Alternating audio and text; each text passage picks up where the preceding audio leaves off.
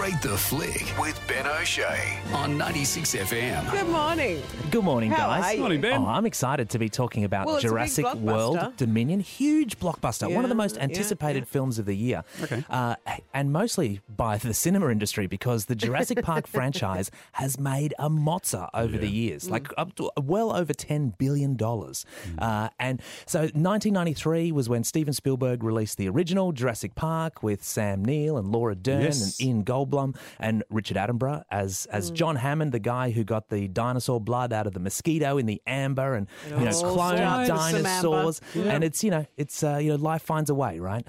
And that film I think was a classic, a cinematic classic. No That, doubt. Great. that moment where they kind of come over the hill in the jeeps and they see the dinosaurs for the first time strolling across the plains. Yeah. Da, da. Yeah, the I John mean, Williams, music, the John yeah, Williams yeah. score, like it's a fantastic. bona fide It classic. was a game It changer, is. wasn't it? It is. Absolute game changer. And people who work in the filmmaking industry say that was like a watershed moment for the industry in terms of special effects, in terms of storytelling.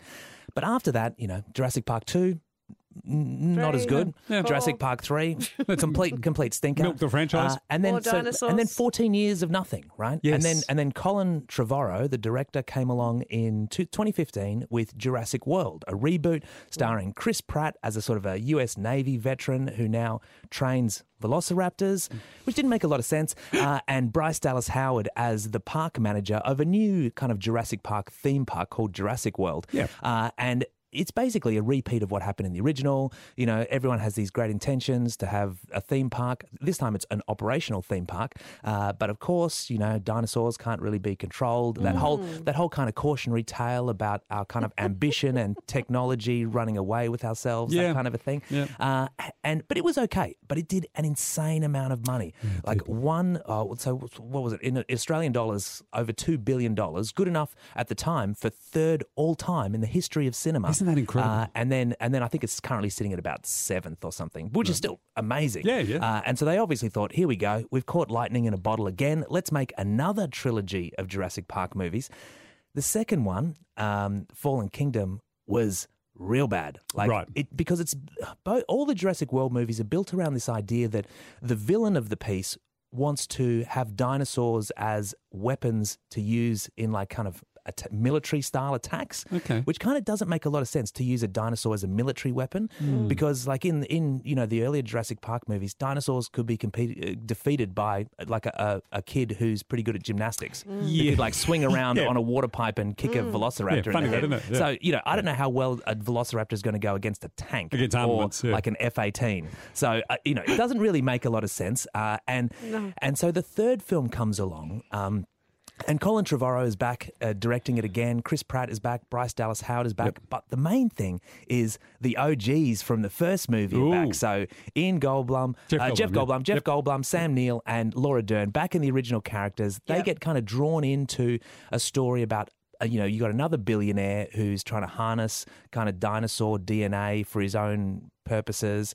But you've got this reality where now dinosaurs live among us. So they're not stuck on an island in South America. They're not in a theme park. They're just like wandering around. They're in Wyoming. They're in the streets. in the city. Yeah, in the streets. They look like dinosaurs? They're not They still look hiding? like dinosaurs. They're not hiding, and they're okay. kind of trying to coexist. So man and the ecosystem is trying to coexist with dinosaurs that have been extinct for 65 million years. Okay. It's obviously not super successful, and there's a lot of people that get stomped and chomped and digested and come out the other end. On the and all train that to an sort of Eagles stuff. game at Elvis. How to train your dinosaur. Well, and that's the thing, right? So there is some nice moments where you see these interactions between, like, I don't know, iguanodons running around a plane with some wild Mustangs or stuff like that. But, again, it's this idea that, you can use dinosaurs as weapons. It's kind of at the heart of the film, which just does not make a lot of sense. Right, okay. And so you find that Chris Pratt and Bryce Dallas Howard, sometimes the film seems more like a Bourne movie or a Bond movie, which is kind of so far away from,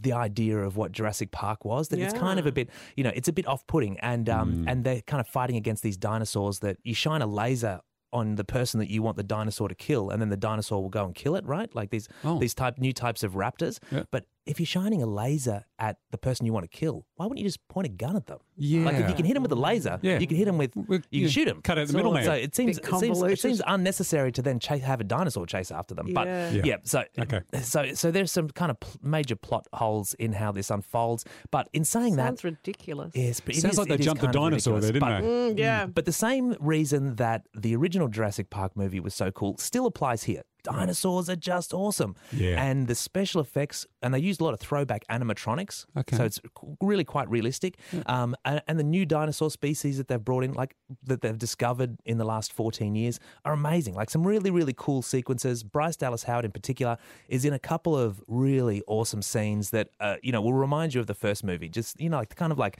real tense, hectic kind of dinosaur scenes, which is just amazing to watch. So visually spectacular. Some good performances from Bryce Dallas Howard and the original cast members. Yeah, are they in it much? Or is it just I reckon they get a good amount of screen time. Okay. And they're a big part of the plot, and that's kind of fun as well. Like Jeff Goldblum is just awesome.